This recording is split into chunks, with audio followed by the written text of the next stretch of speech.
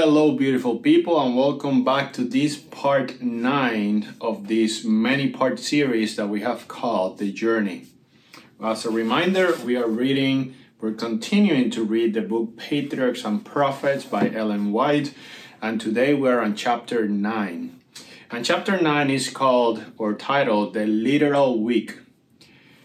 At this point, we have talked about the flood, we've talked about after the flood, the creation. But now we take a pause in this particular chapter from the sequence of biblical events to talk about something very important when it comes to trusting and believing God's word. So I have a question for you. What is a day? What is 24 hours? If you think about it, or if you study the topic, 24 hours or a day is pretty much the time that it takes the earth to spin around its own axis. And then what is a month? Well, a month is roughly the time that it takes for the moon to revolve around the earth. And then what is a year? Well, a year is basically the time that it takes the earth to revolve around the sun. So here's a good question. What is then a week? 7 days. Where does that come from? Well, to us who study the Bible, we know that the origin of the week, and that is where this chapter starts, goes back to creation. It was God who created the world in 7 days. 7 literal days. Well, actually 6 days, and then he rested on the 7th. So in this particular chapter, we won't go into too much detail, but basically Ellen White is making the point that nowadays there seems to be a lot of talks about long periods of time when it comes to creation, including even in the Christian church. There's some people, some skeptics that believe, based on evidence or what they're called scientific evidence, quote unquote, about the beginnings of the creation of the world. But here's the thing, not believing that God created the world in 6 literal days, it's base enough to start distrusting everything that the Bible says, and eventually even the existence of God himself. And Ellen White touches on this point. The earth was created in 6 literal days, and then God rested on the 7th, which is the Sabbath. And the Sabbath is basically the seal of God, and there's plenty of biblical evidence for this. So if we don't believe that the earth was created in 6 literal days, if we put that into question, then the whole Sabbath argument just goes away, because it makes no sense that the earth was created in whatever amount of time other than 6 literal days, and then God rested on the 7th and instituted the Sabbath. And the Sabbath, being his seal and his mark for his people, then goes away. And then, of course, that crumbles the credibility of the Bible and eventually God himself. So that's basically the theme in this chapter. She talks about how, findings in geology and findings here in science overall have claimed to have discovered, or to find evidence substantiating the fact that the earth had been around for much longer. And she touches on the topic of the flood and what happened at the flood. So if we recall, the earth not just rained massive amounts of water like cataract from earth, but also volcanoes erupted. The earth opened up. Water came up from the ground, water came from the top.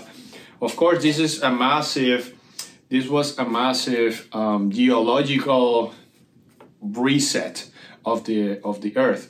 And when this happened, all the living beings, including plants, were taken out.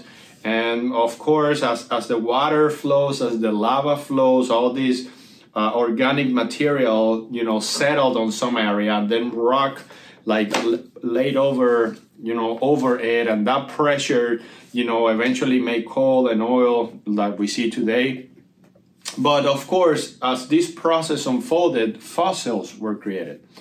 And fossils, it says here, God left that as evidence that there was a worldwide catastrophe indeed. And then we have used this fossil evidence today to basically contradict what the Bible says. Even the remnants, the little pieces that God left behind for us to have much more insight into the Bible, we have actually used it against the Bible.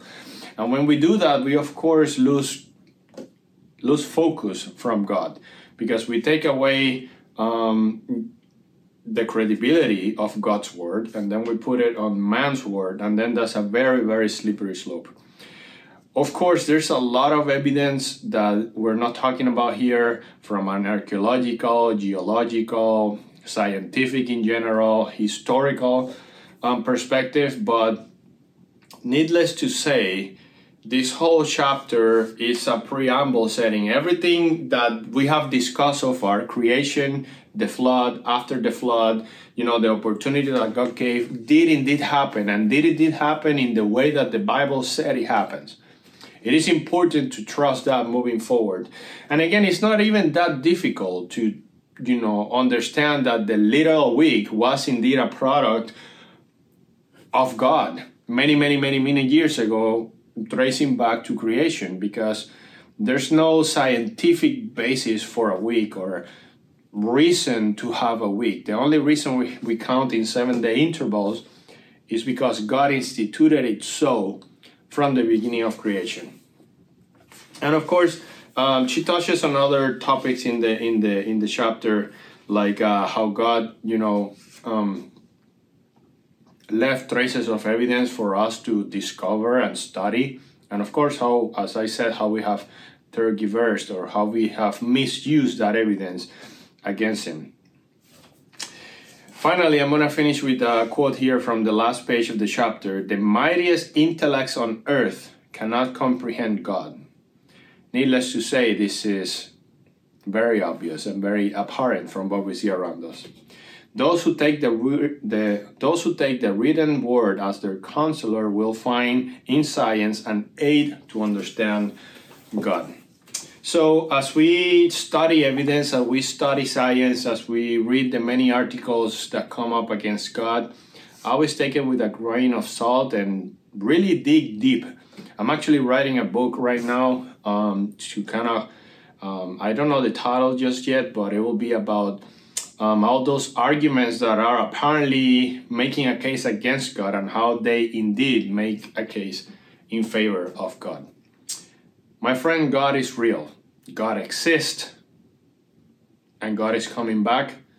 And most importantly, God loves you. And you today have the opportunity to call upon his name and be redeemed in the beautiful name of Jesus.